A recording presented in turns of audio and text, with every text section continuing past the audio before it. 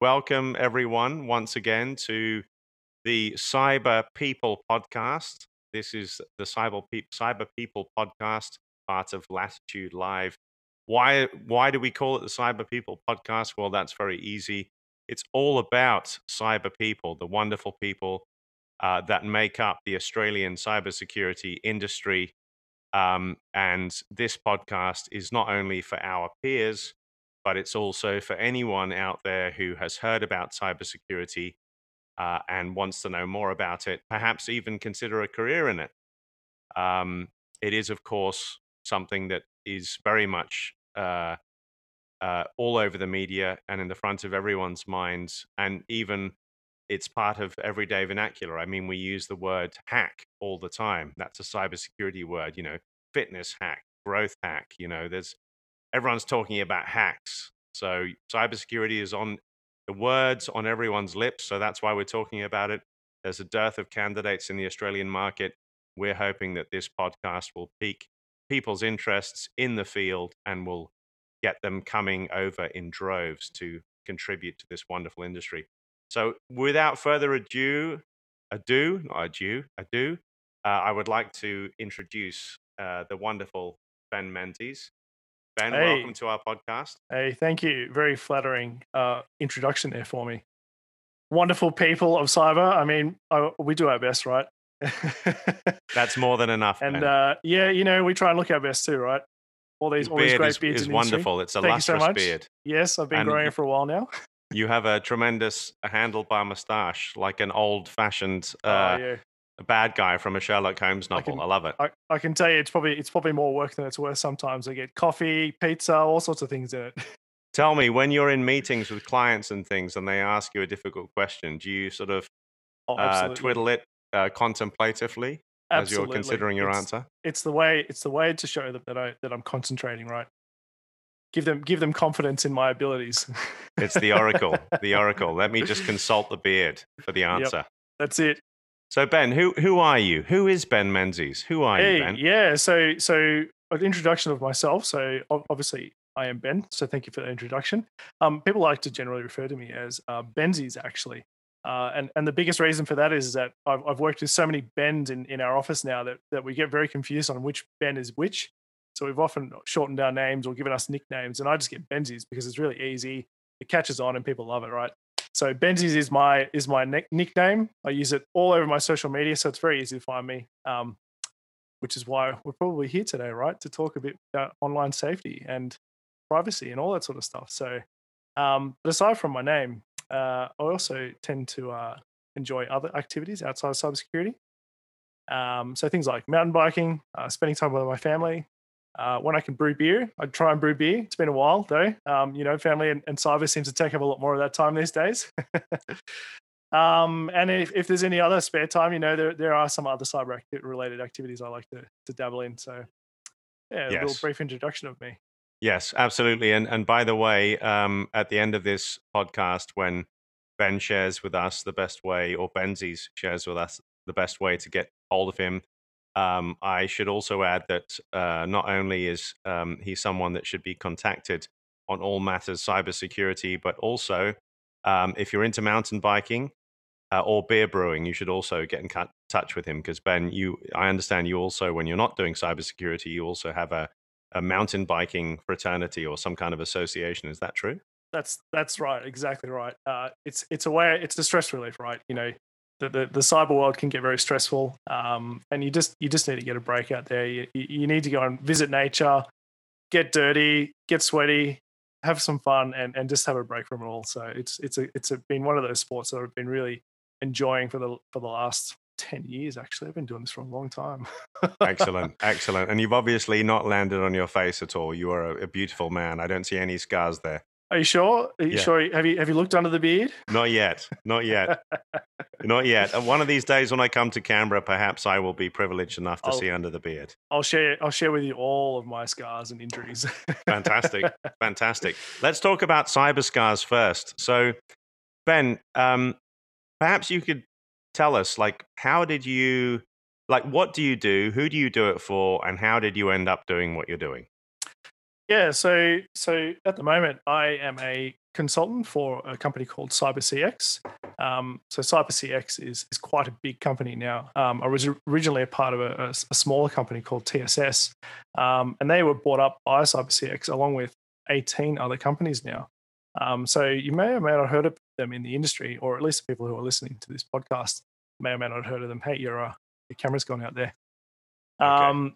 No one panic. Don't worry. No one panic. It's all right. I'm a trained professional. Don't try this at home, kids. Actually do. We need more podcasts out there. This is how I know you're telling the truth, so I can actually see your face. How can you tell when a recruiter is lying? Well, that's a very good question. Their lips are moving. Something we may cover today. We'll find out. Okay. Yeah. So CyberCX, I do consulting at the moment. So I'm a part of a team called Security Integration Engineering. And engineering's been a big part of my career focus for the last 16 years now. We'll get more involved in that in a second. But a big part of our team, we solve security problems through technology and engineering, and we're generally one of the first contacts for security problems. Right, a customer will come to us saying they want to solve a problem where they need firewall policies in, or they need antivirus solutions or EDR solutions, things like that. We will be the point of contact, and we'll give them the assistance and take them on a journey of solving those security problems for them. So without selling the company too much further, I'll talk a little bit about my history. Okay. So I like to think that my cyber career started probably when I was a little tyke. My parents had an Atari and even a 486. I remember from when I was a kid, and just some of the things you do when you're a kid. You do some dumb stuff, right? You click buttons or you delete things, and I think it was that sort of interest that spiked me at the time when I was a kid. I was trying to play Doom of all games, right? And everybody knows Doom. It's one of my favorite games of all time. Great body count. Exactly right. And it's just constant violence, that game is. But who doesn't love that engaging type of game, right? But it was a game I remember so far back now. I was probably about 8 years old, and I ended up deleting the shortcut link to the game, and I absolutely panicked. I didn't tell my dad what was going on. I thought I broke the computer. I was panicking, but somehow miraculously I found the executable to find and play Doom again, and I was so pleased with myself. And that's probably where all this sort of started to begin. Right, it was that first time I actually problem solved something on something cyber related, and it sort of sparked my interest from then on. And throughout the years, I had various different computers given to me, just hand-me-downs, and nothing too crazy. Most of the time I was spending my journey through on CLI, and I'd just type in various commands and see what would happen. And sorry, Ben, just for those out there that don't know what you mean by CLI, please. Command line interface. Okay. Yes, please. If I'm saying too many confusing words, I will certainly break them down for you. That's not a problem. Thank you. So command line interface, right? It's just your basic prompt of a computer. You're typically given a short prompt where it says C drive or it says user at something, right? Depending on your operating system, and you're given the option to type in your commands. And so that was sort of my next sort of journey into IT. There was this computer sitting on my desk at home, and it had nothing on it except for a CLI. And I'm like, cool, what do I do with this? So you punch in various commands, and eventually I found another game to play, right? So here we are playing games again on these computers. But throughout this entire journey, I'm learning more about how to interact with the computer, which takes me further and further down this journey, right? So eventually we get to high school, and these are sort of my first memories of sort of dabbling into the security world of technology.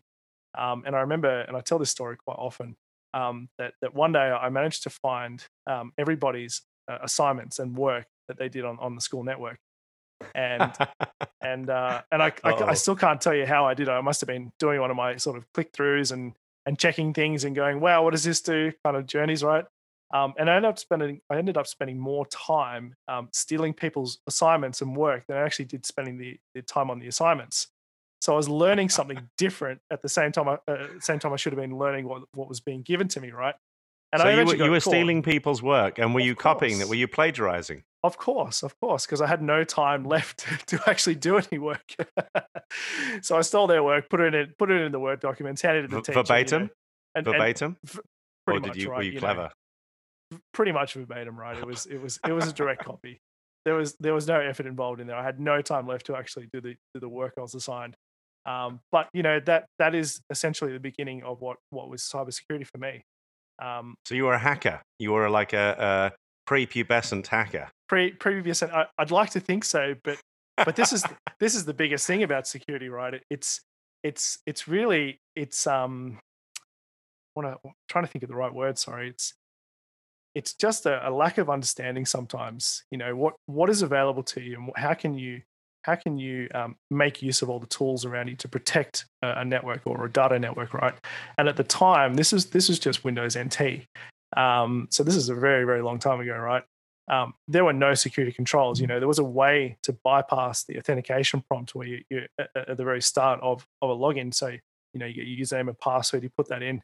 There were various methods to get around that, where you could load up an Explorer window and execute the Explorer executable behind all of that, and just log in without a username prompt.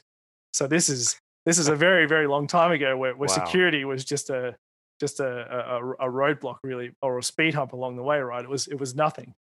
But it wasn't very long before the school caught on and actually started to put in proper security policies throughout the place, right? So it got a little bit harder to steal people's work from that point onwards. So you were kind of, without even realizing it, you were doing what you do now back then by accident. Your actions were prompting people to beef up their security. Exactly right. Wow, that's pretty amazing the way things turn out like that, isn't it? Yeah, and it took me a long time to actually realize that. It wasn't until I went to a B-Sides conference back in, I think it was 2014 actually, where all of these amazing talkers were talking about all the various hacks and vulnerabilities and things that they did. And it was a conference about just about everything, right? It wasn't just software vulnerabilities or network vulnerabilities. There was people talking about writing different sorts of code for bug bounties. There was a guy talking about how you can hack elevators. There was another guy talking about hacking just standard padlocks and which one were more secure. And it was that trigger at this particular time in this particular conference. I went, I've been doing this a lot longer than I thought, and I've been finding various ways to make what I want to work for me, where really it's a vulnerability in the system, right?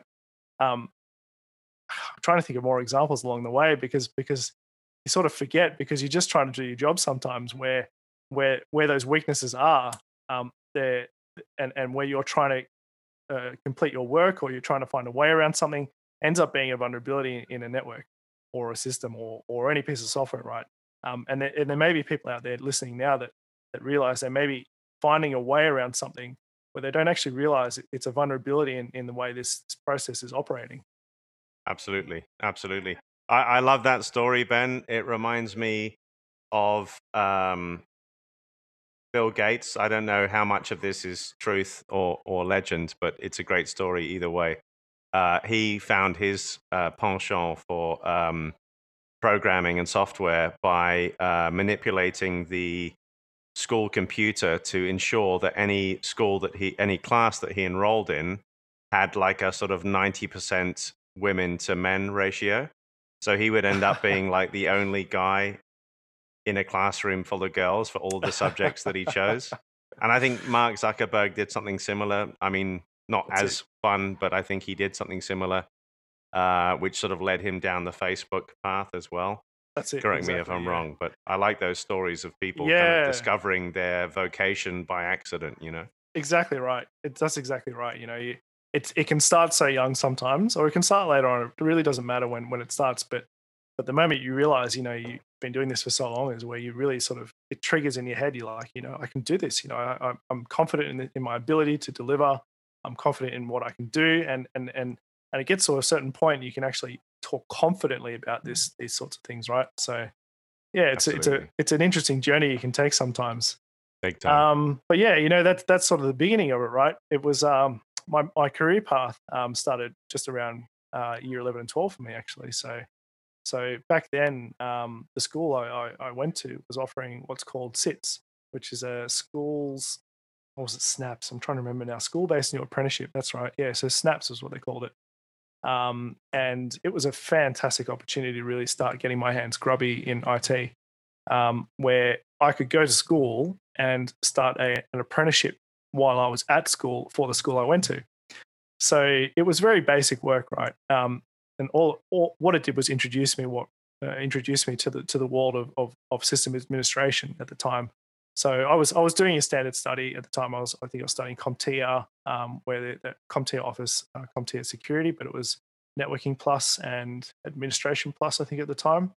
I was doing my CCNA back then as well, so I got introduced into the world of networking.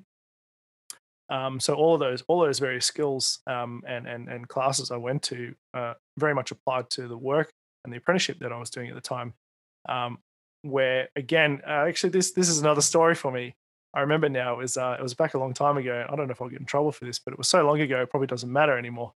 But at the time the Cisco course that I was studying was only available on the school network.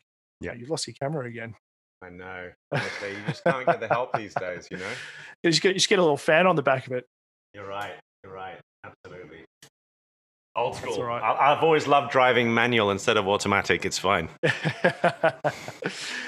So they were offering the Cisco course, but it was all an internal Flash-based application, right, on a website.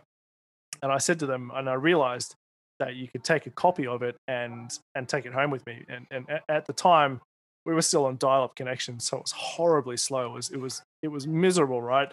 Downloading any MP3 off Kazaa took half an hour. I don't know if you remember Kazaa. It was a very long time ago. It was a fantastic. I'm older than you, too, I right? reckon. Oh, you reckon? I don't know. I'm 44, 1976. Oh, there you go. I'm almost 10 years younger. There you go. There you go. So at the time, right, I needed a way to study at home because I practically had no internet connection at home, and the school was saying you just need to log in and study on the weekends or print out the contents, right? And the printouts were horrible, because it was all Flash-based stuff. So you had to take screenshots and print it out, and it was a nightmare trying to study it at the time. So one day, of course, I'm dabbling around, and they ran two operating systems at the school, right? They had Windows operating systems to manage the main school accounts, but they also started using Linux terminal servers. So they'd use any old computer that didn't have a hard drive in it, and they would network boot those into a network boot system that would load up a basic Linux operating system, and then you had the ability to browse the internet or do your studies or anything like that on there. But what they failed to do at the time was again secure down their data stores, and I ended up finding all the course material, and downloaded it, burned it to a CD, and took it home and studied it at home. So again, it's one of those journeys where security just wasn't as effective as it should have been at the time, and I didn't use it nefariously. I used it in a way that would better me in both ways, right? At the time, I learned how to use the Linux operating system as well as continue my studies on the CCNA. Yeah. So it was beneficial in two ways, but probably not the right thing to do. Yeah. Good practice, though. Very good practice. Good practice. That's right. And like I said, this is one of those things. It's the beginning of your security journey. A lot of us are in this industry because we've found ways around things that shouldn't have been there or shouldn't have existed. Yeah. And then later on, we realize, wow, we probably shouldn't have done that. I could have got in trouble if anybody found out. Absolutely. I totally understand that enthusiasm. When I was a kid and playing video games, we'd often play them ad nauseum, and we'd start to learn where all of the vulnerabilities, I guess, looking back on it, were. Like little sort of code mistakes that would enable you, if you walked at a certain wall at a certain angle, you could fall through a level and end up on the next one or something. Or just get some crazy hack where you'd get unlimited lives or whatever. Or we'd bang our heads against a wall in a specific level that was too hard, we couldn't get through. And then we'd go onto YouTube or whatever, and we'd research cheats. Someone out there had put 1,000,001 cheats for getting unlimited ammo or to get right to the last level. So actually, I suppose my career in cybersecurity started a long time ago as well. There you go, right? So we've all had some sort of involvement in a way, right? Which is a really important thing to realize, because this is where I said before, anybody is capable in this career, right? And discussions we've had, if you show an interest in this career path and you have the ability to continuously learn, you have a career in cybersecurity effectively, right? The interest and the ability to learn is the two most important things we look for in any Absolutely. cybersecurity hiring. But yeah, no, continuing on. So school-based apprenticeship, did that, got through that, and then I joined a small company um, in Canberra who at the time were doing data and storage. But my main job at the time was system administration again. So I'd go out to customer sites, I'd look at their servers, I'd do basic updates, I'd check through event logs, and report back on anything that was an issue and let the customer know and then in fix anything that were an issue at the time. So at this point, my career just sort of kept going down the system administration path. When networking became a part of this, because it was very quickly becoming a big part of what it meant to have an enterprise network. But storage was just a big part of it at the time, and that was sort of the buzzword at the time when I was working in this field. This is just before cloud became a thing. So huge amounts of storage. There was still a lot of on-premise things. Virtual machines are slowly becoming a thing too. A lot of people are still running bare metal operating systems. So all your domain controllers, all your storage, any web application was installed directly on a server. Yeah. And then virtual servers were very quickly becoming a thing at the time. So virtual technology, storage technology, and networking technology was a very big thing at the time. And my biggest focus and my specialty at the time was networking. So networking in two ways, which was good: the technical sense and the people sense. I learned a lot more about how to deal with people, which is an important thing in this career as well, because a lot of people in IT can struggle with the confrontation or people part of this job, which is why they're so good at the technical side of it. Sometimes you don't need to deal with people to deliver good solutions, but you do need to be able to communicate them. So that's a very very important thing I learned much early on in my career too. So I then moved on to a larger company, again systems administration, but this time security started to become a much more real thing at the time.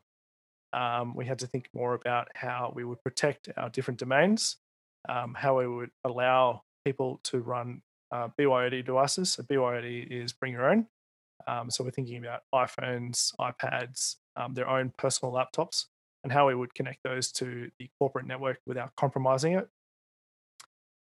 Cloud was again, that was becoming a very big thing at the time, and it was hard to understand what cloud meant at the time. To me, it was just a buzzword because I understood it as a excuse me a data center full of servers, right? That just served a purpose, and it sounded like a sort of cash grab in a way, like someone would own the servers and they'd sell it to you at a premium price, and you wouldn't have to worry about it. And at the time, I'm like, no, this is a silly idea. Don't worry about it. But then I very quickly realized the value in it, where people wanted to bring their own devices and how we would combat those challenges as well.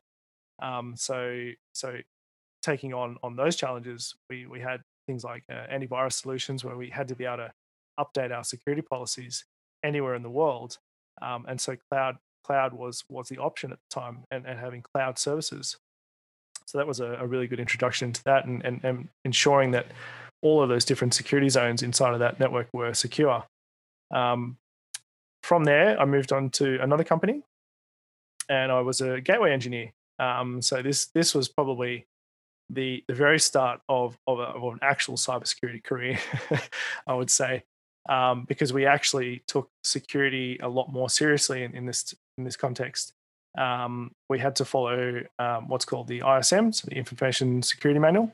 There was at the time it was almost a compliance check, where the controls inside of the ISM were listed as should and must. So a quick example of that one is if you're running an SSH server, you should use a strong encryption, but you must use a password. And that's probably a really poor way of giving an example. I'd have to Makes get perfect the. sense. It We're with makes you sense, right? 100%. I think the control I actually listed is wrong, but you've got that compliance where you should or you must, and where it says you must follow this in order to meet a security standard. And the security standards we meet here in Canberra, where I work a lot, typically you get baseline networks and you get protected networks. And the one I was looking at the time was a protected network. So the ISM was our golden manual on protecting this particular network. So as a gateway engineer, a lot of my job was putting in firewall policies, working with proxies, and a little bit of networking here and there just to direct traffic. But that is where cyber really started to begin for me. So the firewall policies are pretty straightforward.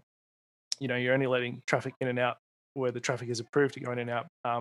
Proxies were another really good way to start understanding how security worked in a network, where you're hiding users behind this sort of central point, and you have the ability to inspect the traffic that is flowing between those devices before it leaves the network to ensure that there's no malware or viruses or links that they can't visit.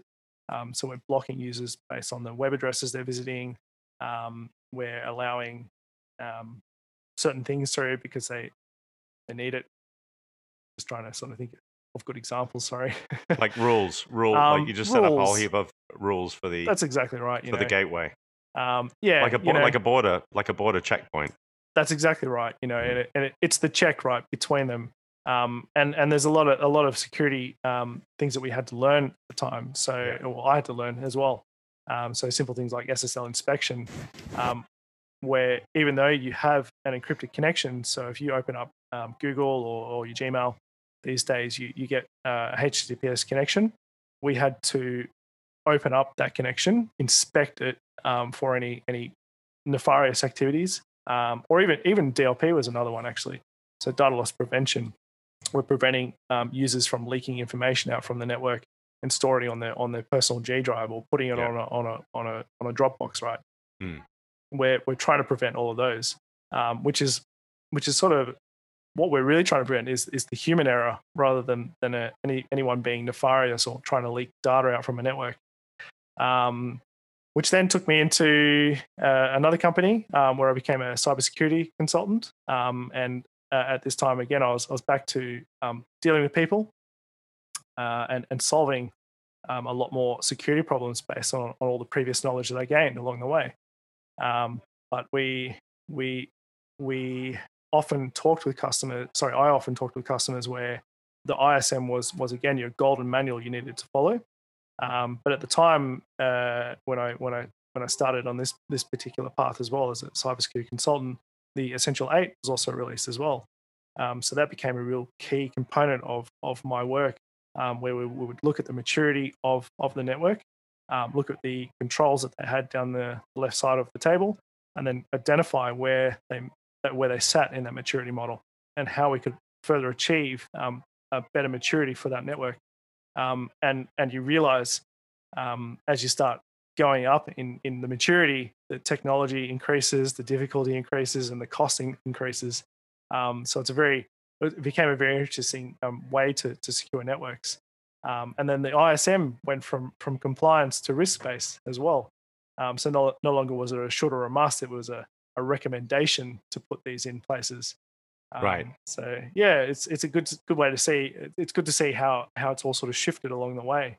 Because different organizations have different risk profiles or appetites. Exactly right. And the risk and the responsibility is pushed back on the department or the business to assess themselves. That's right. Okay.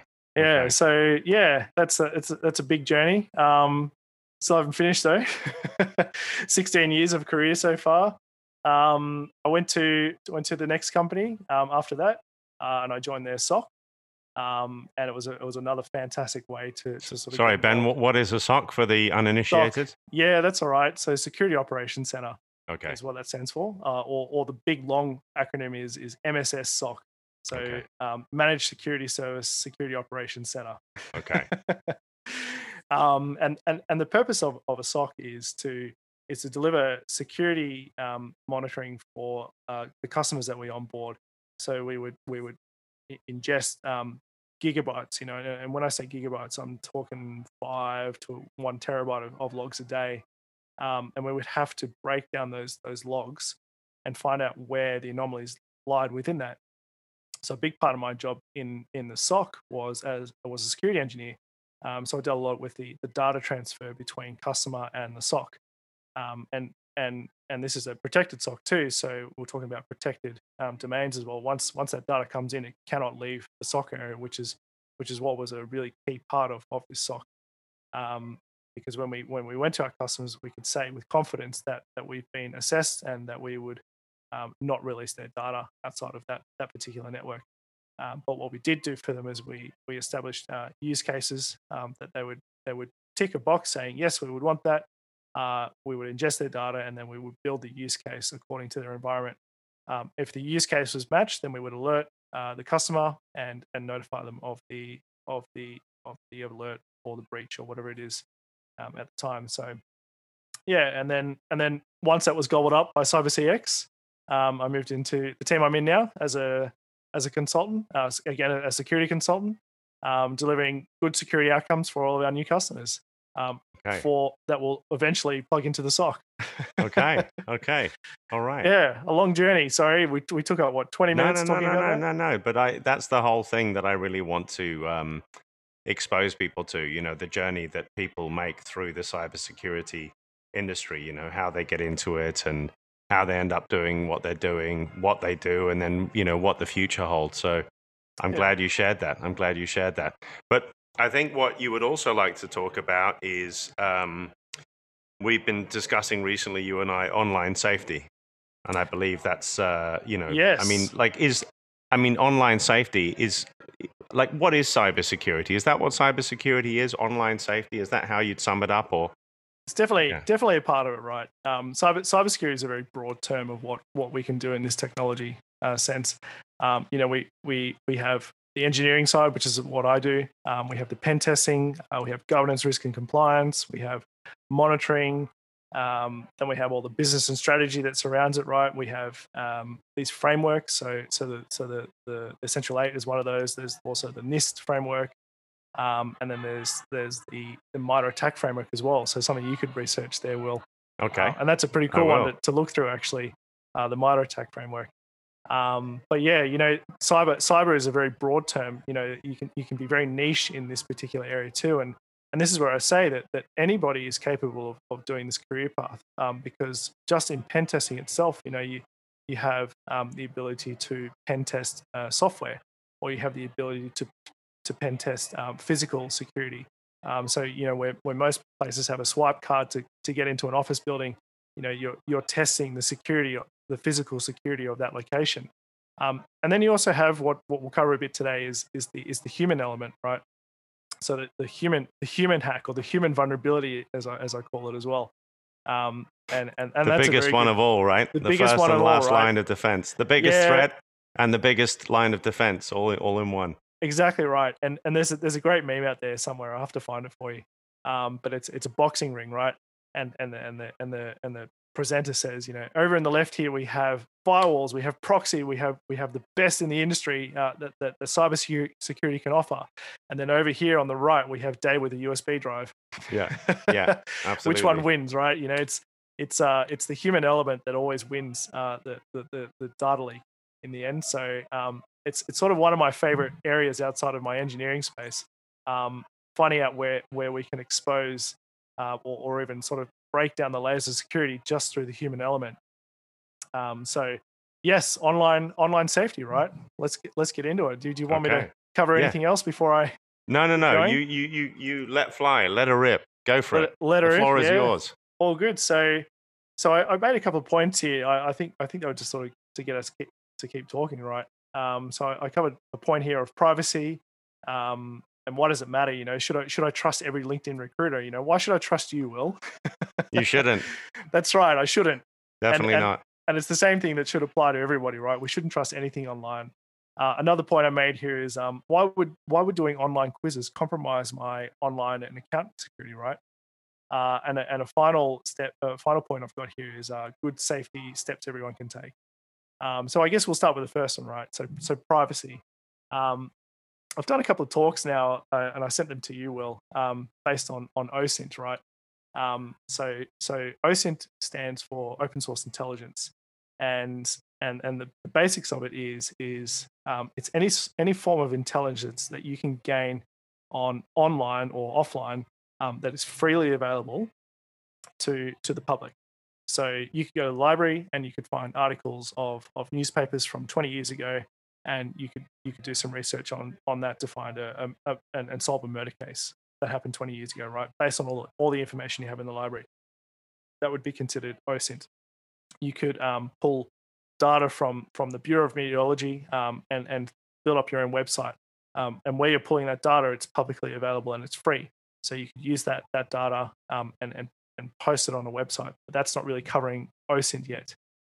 You could also look at the birth, deaths and marriages online, provided you have enough information to get into those databases. You could also look at people's Facebook profiles, LinkedIn profiles, Twitter accounts, and those sorts of things, any sort of social media. And this is where we sort of start stepping into the OSINT area a little bit more. But you need a predictable outcome when you've got intelligence involved. So say for example, I wanted to do some research on you, and you probably already know this. I have already, because it's what I do. It's one of my favorite hobbies outside of engineering. Yeah. Especially in the cyber sense. Mhm. So the very basics of this is I know you're already on LinkedIn. I know you're a recruiter. Very basic information. That's really all I need to know to get started and find out more information about you, right? So of course the next sort of steps you take is you put your full name into a Google search and you find out what you can get. And it's at this point you're returning a full list of information about Will and Will, all the Wills online, any other Will Weatherall name online, right? So this is where the intelligence piece comes into it, right? You need a predictable outcome. So I know your face, I know you're a recruiter, and I know you're in Sydney. And based on that information, I can find your Facebook profile very quickly, because on your Facebook profile, you have pictures of yourself at the beach, you have pictures of yourself near Sydney Harbour, you have pictures of yourself in bathing suits and all sorts of things, right? And so very quickly, I've determined that is your Facebook profile. And so where else can I take this further, right? And this is where the online privacy part of this really becomes a really important thing for people. I've already broken down several pieces of information where I know your locale, I know who you are, I know what you do, and now I want to start determining sort of your age, or who are the people you might know, or what your hobbies may be, right? Because this is all a part of what turns into a social engineering attack. So now I know a lot more about you, but I need to know more about you, right? So already your privacy online is compromised in a way that I can now start targeting you if I wanted to know more information. So can I trust every LinkedIn recruiter? Not really. And the biggest reason is I'm sort of stepping all over the place here. Sorry, a little bit. I haven't really structured this too well. But you can create online. You can create what's called a fake. Well, it's not called anything. It's just a fake profile, right? And you can use a website called "This Person Doesn't Exist." And some people may have noticed some really interesting LinkedIn profiles here and there. But there's a good talk that Elise Dennis does. She's from the US, and she's a big social engineering person who does a lot of work. That's her profession, actually. Where she presented to us one day and used these particular attacks to teach us on how to do these better. So you create yourself a fake online identity. You can use any fake name where someone, a website can create a first name, last name. They can give you a United States social security number. It's all fake, by the way. Wow. You can generate fake Visa, credit card numbers. So all these work to an extent because they are based on algorithms to make sure that they're legitimate numbers. Yeah. So you have some sort of legitimacy at this point, right? But you still need a face and a way to identify yourself online. So that Elise actually talked about the easiest way to identify yourself on LinkedIn is to pose as a recruiter. So you create your fake identity by fake face, fake location, fake credit card number if you absolutely need it. You don't, and then you put a few places you've worked at. So I've worked at Latitude, or I've worked at Hayes Recruitment, and all those sorts of things, right? So now there's some level of legitimacy on your LinkedIn profile. So now as a LinkedIn recruiter, or a fake LinkedIn recruiter, I could now contact you and say, "Hey, Will, I'm in the market to be hired. can I talk to you more about any opportunities at Latitude Recruitment? And you would look at my online LinkedIn profile, confirm my fake online identity, confirm I'm an actual person and that you want to talk to me, and then you'd start talking about all the things you do inside of Latitude Recruitment. And so the point I think I make here is that any information online can be used as an attack vector to trick you into handing over information. Right. Are Makes you sense. sort of starting to sort of build a picture Big of that time. one? Absolutely. Yeah, excellent. Absolutely. Because that's what most, if I'm not mistaken, most cybersecurity, like a lot, back in the day, we probably thought about hackers as being these sort of shady characters sitting in basements in the former Soviet Union, hacking into systems using incredibly complex coding techniques, when in actual fact, most cybercrime is social engineering rather than complicated code Exactly right. attacks, right? Exactly right. The most complex hacks in history have happened because of a human error somewhere. So based on that information, right, I need to start thinking about socially engineering you. So what I've done with my OSINT techniques there, I've done what's called pretexting. So the pretexting covers who you are, what you do, and how I can start targeting you as a target that I want to gain information from. Yeah. So at this point, I can either, like I said, contact you directly. Your phone number is all over online. You're a recruiter. That's what you do. You need to do that. But for someone who isn't a recruiter, someone who may work in a government department, a bank or insurance company, right? They're not going to be as obvious to the outside world as you would be. So now I want to create a new target, right? I want to target someone who works at an insurance company, and I want to find out the best way to create an insurance scam. And I'm certainly not recommending this to anybody, by the way. But this is where the teaching of this becomes such an important thing, so that people are more aware of these things. But you could be anyone online. I could go into LinkedIn. I could look up Suncorp Insurance Company and find out people who work there, and start looking through all the faces and all the job titles, and think about who might be the best target at this point. And it could be someone as simple as a receptionist. And I actually did a talk at another company about how easy social engineering can be sometimes, where my target was someone internal to a company. Excuse me. And all I had to do was contact her, be on the receptionist, and then gain a piece of information from them. But the receptionist is a very easy target because it's their job to redirect calls to someone internal. Yeah. But you need to know a name, right? You need to know who you're calling, and LinkedIn is your very first place to do that, really. So you could get Will, who works at Suncorp Insurance Company. I'm going to call front reception. I'm going to say, hey, Aleth, I'd like to talk to Will. He's in the Sydney office. I've been talking to him about my car insurance issues. And she go, cool, great. I'm just going to forward you through. And there we are. I'm already at the first layer of my attack sequence. So now I already know who you are based on your LinkedIn information. I've looked at your Facebook profile. I've found out your hobbies.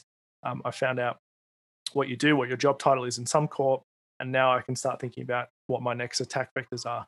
So I know you work in the Sydney office because the receptionist has now forwarded me. But how can I target your particular email address? So this is where the social engineering element can come in. I can easily make conversation with you. I can talk about your hobbies, how I'm trying to deal with this car scenario. Maybe I just crashed my car, right? Can you email me the details I need and the forms I need to fill in to fill out this car insurance claim, right? And you'd be like, cool, no worries. Let me send you an email. And already there, right? You've got your email address, right? And this is very simple, right? And it may sound really simple and sort of common sense to a lot of people, but this is where a lot of these attacks begin. And this is why it's so important to verify a lot of information before you even start to engage in a conversation like this with someone. It's a confidence trick. You're bold and assumptive, and people Exactly just right. assume that, oh, this is all very natural. Exactly right. Exactly right. And that's the most important thing about the social engineering part of this is that you are confident in your ability to talk to people. So you've got their email, and now you can create a spear phishing attack. Have a little drink of water. Thank you. I realized I've been talking for 50 minutes nonstop. You're doing good. You're doing good. You don't sound like Tina Turner yet, I can promise you. I'll let you We'll know get when there that one happens. day. Yeah. So now we've got an email address. We can do a spear phishing attack where now I've responded to your request as a car insurer to scan in and send me a PDF of all the document details. But it's at this point the PDF could be compromised.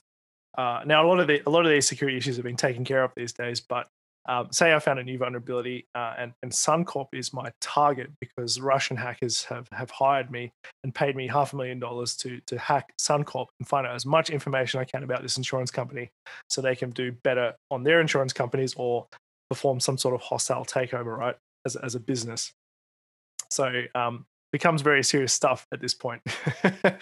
So now I have my new PDF vulnerability. I send it back to Will, and Wills opens it, sees that the document looks legitimate, but at that point the attack has started.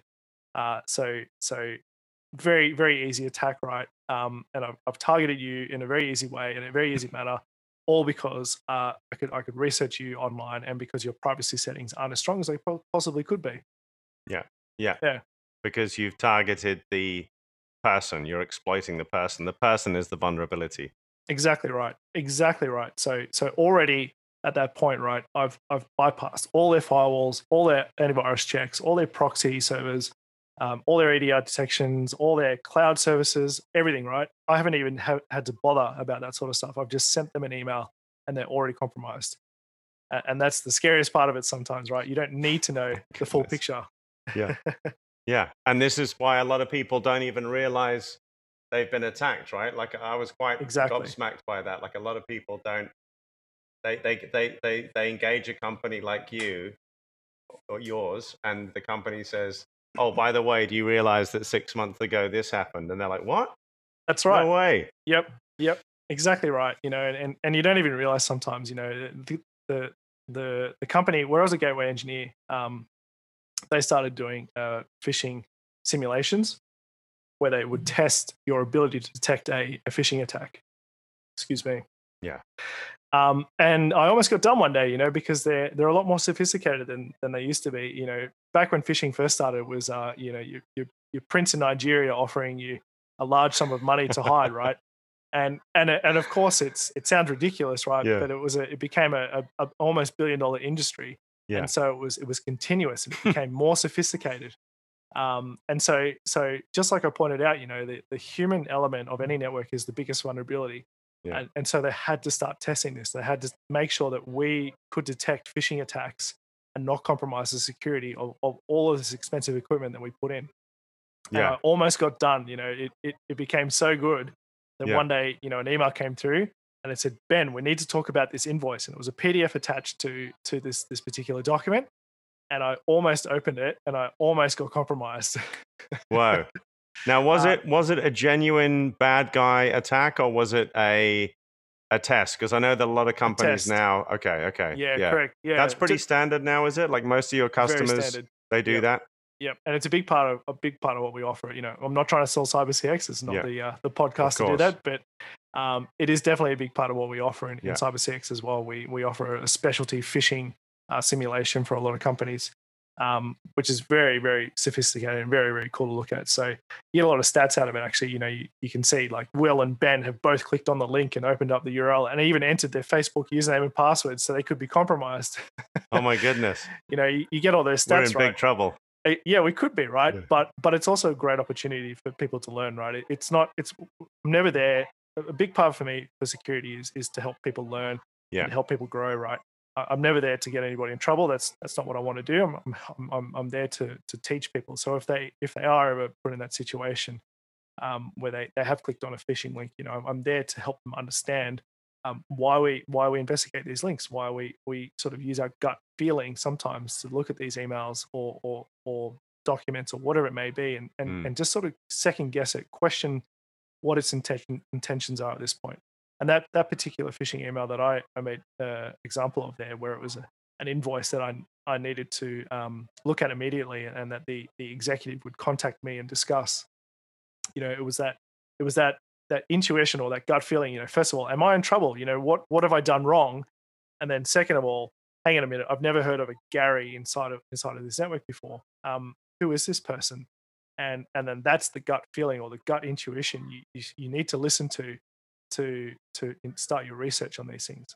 Absolutely. It's also like pattern recognition, isn't it? I can't remember the specific biological thing, the name of the tendency that we have, the gift that we have as human beings to recognize patterns. But a lot of it is about that pattern interruption. Like if you receive an email that's just outside the normal pattern of your day to day, operationally speaking, alarm bells should go off immediately. But some of them are incredibly sophisticated.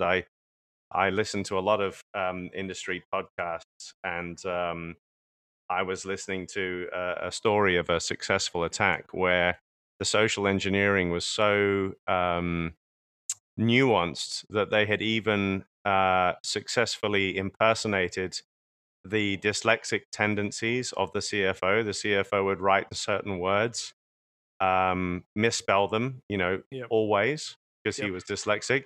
And so this particular piece of social engineering was so well researched that even the words that he would misspell were misspelt, and that's why it was successful. Because I think they when they kind of did the forensic analysis afterwards, and they did the dissection afterwards of what happened, I think the person had said that initially they were suspicious, but then it was the misspelling of those words that allayed those suspicions, and they went ahead and paid the invoice. Yep. So Yep.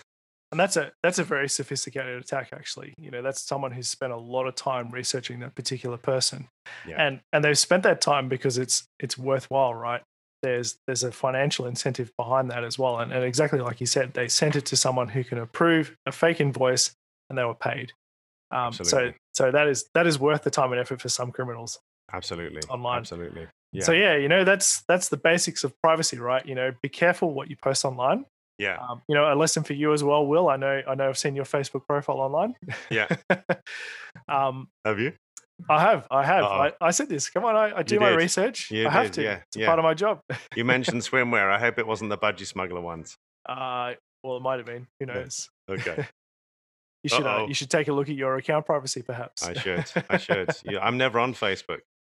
Oh well, there's another problem, right? Time Yeah. to update your everything. Time to You're update right. your profile entirely. You're right.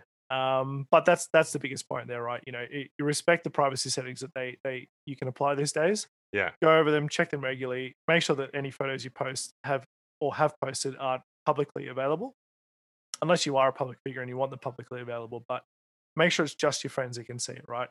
And even then, do an audit of your friend list because not every friend may be who they seem. I've had my friends re-add me on Facebook where it's just a duplication of their original account. And I added one once and I thought it was very suspicious that they're re-adding me. And I messaged them. I said, "Hey, have you created another Facebook account?" And they said, "No." And I went, "Okay, cool. Someone's copied your account." I deleted it immediately. But that's a big problem in itself. At that point, I created a trust between my account and that account, and they could view and download any information they need to in that brief period of time that I allowed that connection. Well, I think I heard recently that Twitter had deleted something like 1 billion fake accounts or something of that nature. Like, is that? Yep. So these are all accounts set up for nefarious purposes, presumably. Can be, yes. Can be, Wow. absolutely. Yeah. Wow. It's amazing. Or if you're a social engineer, fake online identities, right? They call them sock accounts. Okay. Yeah. Wow. Yeah. Okay. Making you think, am I, Will? Yeah. No, I'm just like, yeah. No. Really, I just wonder, like, yeah, it really does actually. It makes you stop and think about all of your personal habits, online, because Good.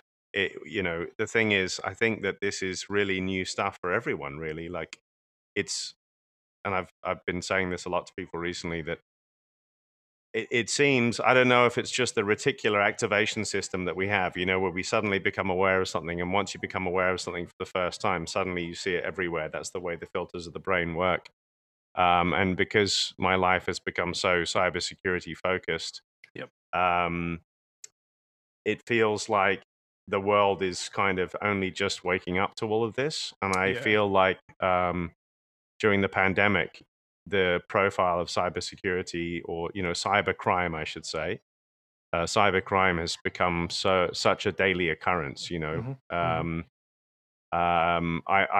know that there's been a big increase in incidents during COVID. People manipulating the situation, taking advantage of it in the worst way possible. Yep. And a lot of my customers have been saying to me, there has been a big increase in cyber incidents, up to like 25%. But they've also been saying to me that it's been a bit like being on a beach, sitting on your towel with your valuables just there, and all around you there's other people sitting on the beach, and every now and then when you're not looking, one of them will try and grab your stuff. That's exactly so it's opportunistic but not sophisticated. Yeah, it's a good analogy. Yeah, definitely opportunistic, definitely. Absolutely, yeah. And in some contexts is sophisticated too, right? I helped a customer recently recognize the sophisticated attacks where they were financially impacted by this, but I used data in this context to help them understand when, how, and where these attacks were occurring, right? And it's still so difficult to detect these things sometimes, because you're looking for particular key indicators on when these attacks happen. And I had to use data in this sense to visualize that. And even then, right, the data isn't really telling anything until you've assessed the data as well. So we have to do a risk assessment, and we risk assess all of those events and produce a sort of a number outcome, right? And whatever the highest number is, we take that, and then we look at those accounts to assess whether those accounts have been compromised or not. So even then, when we've got all these indicators that the account may have been compromised, could be a false positive. So we need as much information as we can get to understand whether it has been compromised or not, based on every other event that we can correlate with it. Okay. It is very, very difficult, especially when you're dealing with hundreds of gigabytes a day, hundreds of thousands of users. It becomes a real challenge. How do you do it in your current job? Like, what's the kind of key tool or process that you use to look at all that data, crunch it, and pick that needle out of the haystack? Well, here I am talking about other companies and vendors again. All right. A big part of what I do a lot of work for Splunk. Yeah. So Splunk is a big data tool, effectively, right? But their biggest sell for them is security. When I have customers who come to me with Splunk work, it's often to solve a security problem. But how do we solve that problem with the hundreds of gigabytes that they ingest a day? And the biggest way, or the easiest way to solve that problem, is to develop use cases. So a use case is Will has logged into 5, or Will is a privileged user or an administrator, and we want to know when Will has logged into or failed to log into his privileged account 5 times in a row within a 5-minute window, right? That's a use case, and we would want to alarm on that one so that we can investigate what Will is doing, whether it's legitimate or illegitimate activity. Other use cases could be how many times has a user logged in per day? Are they logging into multiple workstations per day, and why are they logging into multiple workstations per day? Is their account compromised? Are they credential sharing? Things like that, right? So we're looking for indicators of compromise. In some circumstances, we do get more direct indicators of compromise, and that's where we can use things like. Actually, it's not even. You never get a sort of 100%. This is absolutely a compromise sort of situation, because an attacker is always trying to stay under the radar, or somewhere within the data, and not create an anomaly. The moment they create an anomaly, something like a DDoS attack, we know that there's an attack happening and we can block it straight away. Whereas an attacker will try and stay within that data stat and not cause any alarm. So yeah, it's pretty difficult, and it's a really good challenge, and it's a lot of fun, solving those challenges for customers. Right. Okay. Is that why they call them zero-day exploits? So a zero-day exploit is a little bit different. A zero-day exploit is a vulnerability that isn't known to the public yet, or to any antivirus vendor or anything like that, right? So this 0 day can be used against anything in the world to exploit and steal data or Right. take over a workstation or a computer or server or whatever it is, right? Until it's known in the wild, it no longer becomes a 0 day. Right. Okay. Okay. So the challenge is to create one that can get in, take what you need, and then get out without detection, so that it can be reused.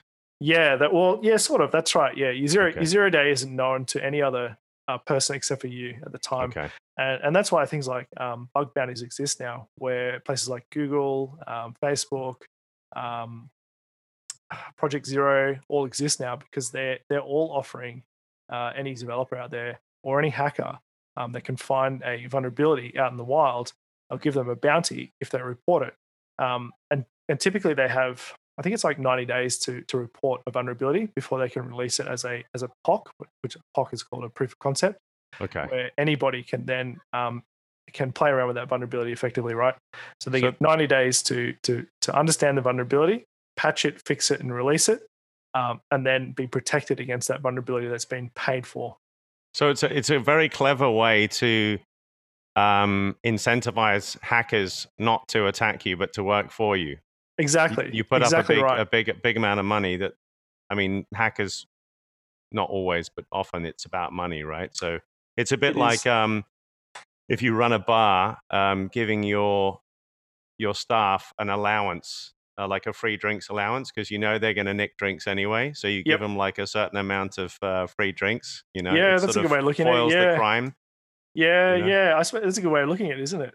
But yeah, it does come to the money, right? In the end, if the black market is offering more than the legitimate market, well, where would you sell it, right?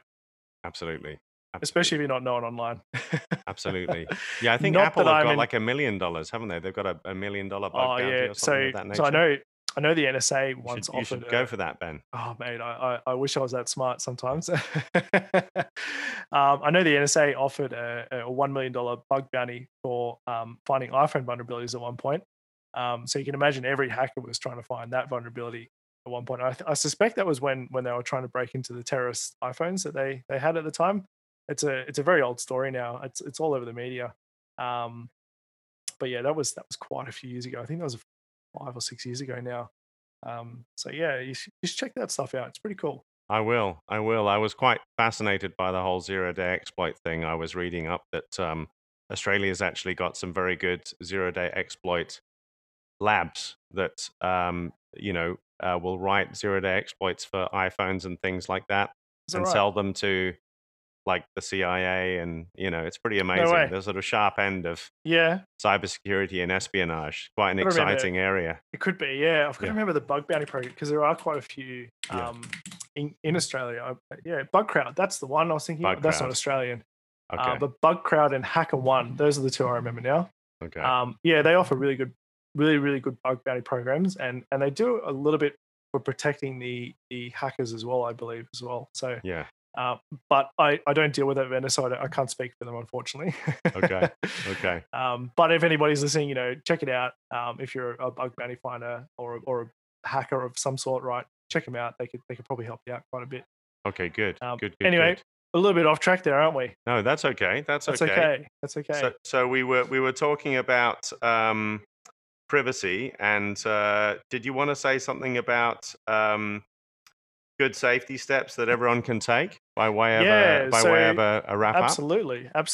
Well, we've got the other point there, right? Which is why wouldn't I do online quizzes? And it can be a very short thing, right? So I noticed at one point on Facebook, at least, a lot of people are doing these online quizzes. What's your favorite movie? What's your favorite color? What was your first dog's name? Right? I'm starting to detect a bit of a pattern here. The alarm bells are going off. Security questions. They're all right. Exactly. I'm thinking, what's going your on mother's here? maiden name? And I think I had to say something at one point. I'm like, guys, you have to stop answering these questions. They're the same questions that your security recovery passwords are. Yeah. Absolutely. So it became this absolutely wild thing. And why were they doing it? Were they just flattered that people were taking an interest in them? Well, it's social media, right? People love sharing information and they love talking about themselves. Yeah. My first favorite movie was Zoolander, right?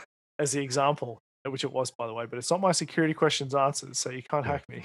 Yeah. Yeah. You know, and Zoolander everybody. 123 Oh, the first one, of course, right? with zeros instead of O's, probably. Yeah, your password. Yeah. But you know, then there's like, what was your first dog's name, right? Of course, everybody wants to talk about their first dog. Everybody loves their first dog. But it's a security question as well. And even like talking about where you live, you know, all of these are relate back to security questions, and all of these are huge data grabs as well. You put them on Facebook, and 10,000 people answer these all in one day, right? And you can store all these answers. You get their name, you get their answer, and then you can start creating targets of attack at this point. So really important you don't answer those questions. Okay. You heard it here first, folks. Stop doing online quizzes immediately. That's it. Immediately. Yeah. Or if you're going to do them, don't answer them truthfully. Maybe a good way. There's some good stories around that, actually. Yeah. Not answering things truthfully. But anyway, some good safety steps, I suppose Good. we could finalize this on. Good. So yes, don't answer online quizzes. That's a really, really good start. Now, really, really big thing I push for a lot of my customers is to make sure that you have multi-factor authentication enabled on any online service. So it doesn't matter whether you're on Facebook, Twitter, you've got LinkedIn. So long as you have some sort of multi-factor authentication enabled on those profiles, you've done a lot more to protect yourself than anything else. Because the whole premise behind multi-factor authentication is it's called something you know and something you have. So the something you know is typically your password, and it can be as complex as it wants, or it can be as basic as you want. Either way, if someone wants that password, they will get it at some point, especially if you are a target. But then there's the something you have. Excuse me. There's the something you have challenge. Mm. Bit of water. That's right. Again, I've been talking for so long. Oxygen. Such a dry throat. Adam's ale. Yeah, I should have brought a beer. That's a good idea. Next time. So something you have. So something you know and something you have. Something you know is your password. Something you have is your multi-factor authentication. And it's something as simple as receiving an SMS from the location that you're logging in, verifying that it is you that is attempting this authentication process. And it will give you typically what's called an OTP or a one-time password. Okay. And that can just be a number which they've generated, which they want you to enter into their website to verify that it is legitimately you. You may get an email with a particular code. Again, you go to your email, you copy that particular ID at the time, which is, again, it's a one-time password, right? It can't be used after a 1 minute or a 3 minute period. You lost your camera again. Got to fix this overheating issue. I know. Podcast 2. Podcast number 2. Podcast We're next. doing okay. We're getting there. That's all right. We're doing well. We're almost done. There's something very endearing about rank amateurs. So yeah, you know, your one-time password is a very important thing in your authentication process because it's the best protection mechanism you can have against online hackers. It is not a showstopper. You can still get around these. You can still hack people with MFA. The complexity has exponentially increased once you apply that factor of authentication in. Absolutely. Makes sense. The next points I make are, again, make sure that your privacy settings online are set correctly. You have to do your own risk assessment on those. You have to determine whether the pictures that you post online are okay to post. You know, if you're posting photos of your house, of your home keys, those are all photos that you should not post. If you're posting photos of you being out in public and enjoying ice cream, not a worry, right? That stuff's generally going to be okay. But even to go as far as posting photos of your family online, you should always second guess because it's creating information for people that they can use against you. Yeah, for sure. And those are my big 2 points, I suppose. MFA, multi-factor authentication, and check your privacy settings. Okay. And those are 2 absurdly simple, immediately implementable things, right? So exactly. Cybersecurity doesn't have to be complicated, folks. In fact, I'm a big fan of the KISS principle. I heard you mention it in your OSINT speech. Keep it simple, stupid. That's the way we should approach all things in life, even cybersecurity. Absolutely. That's it. Yeah. And common sense too, right? Use your common sense and listen to your gut instincts as well. You know, there's alarm bells going off for a reason, and everyone's got a really good intuition for these things typically. Just got to tune into it. It's not Satan that's talking to you. It's yourself. Listen. All right. So Ben, people are definitely going to be wanting to get in touch with you. They're going to want to ask you questions. They want to learn more about you, what you're doing, and so forth. What is the best way for people who are listening to get in touch with you, learn more about Ben Menzies, CyberCX, and what you guys are doing at the moment together? Yeah, so you can find me on LinkedIn. Just look up Benzies, or you can find me on Twitter. Again, Benzies. Hit me up there. Happy to answer any questions you may have, as long as it isn't anything about me personally. Yeah. Happy to help you in any way possible to help you secure your online identities, anything like that. And maybe I should start a blog just in case 1,000 people ask me all at the same time. You should start a vlog. People want to see that beard. A vlog, yeah, that's right, yeah. Exactly. There are smiling photos of me with my Yeah. beard. They're a little bit shorter, but you get the picture, right? Absolutely, absolutely, and maybe one day we'll sponsor you for charity to shave it all off, and then on that day you have to come on the podcast again just to freak people out. I'm all up for that. Yeah. You'd be half the man you once were. Literally. Yeah, absolutely. But listen, what we're going to do is that Elif Dennis presentation that you alluded to. Do you have that to share? If you can send me the details, I'll put that. I'll post that with the podcast. I don't, unfortunately. Any okay. presentation she has done, she's requested not have recorded. Oh, okay. See if you can get in contact with her online. She's super lovely. Okay. Very popular lady, all the way over in the US. Wonderful. She has hundreds of thousands of people that follow her, I'm sure. So you've got to try and find a way to stand out in the crowd. Okay. Yeah, but she's super awesome, very passionate about what she does, and will give you some very good tools to use as well. All right, fantastic. Ben Menzies, I can't thank you enough. It's been a real pleasure. I could talk to you all night, but sadly, we have to go. You've got a family to get back to. So thank you so much for coming on this podcast. Welcome. I've really enjoyed it, and I hope we speak to each other again very soon. Absolutely. Take care. Have a great night. Bye.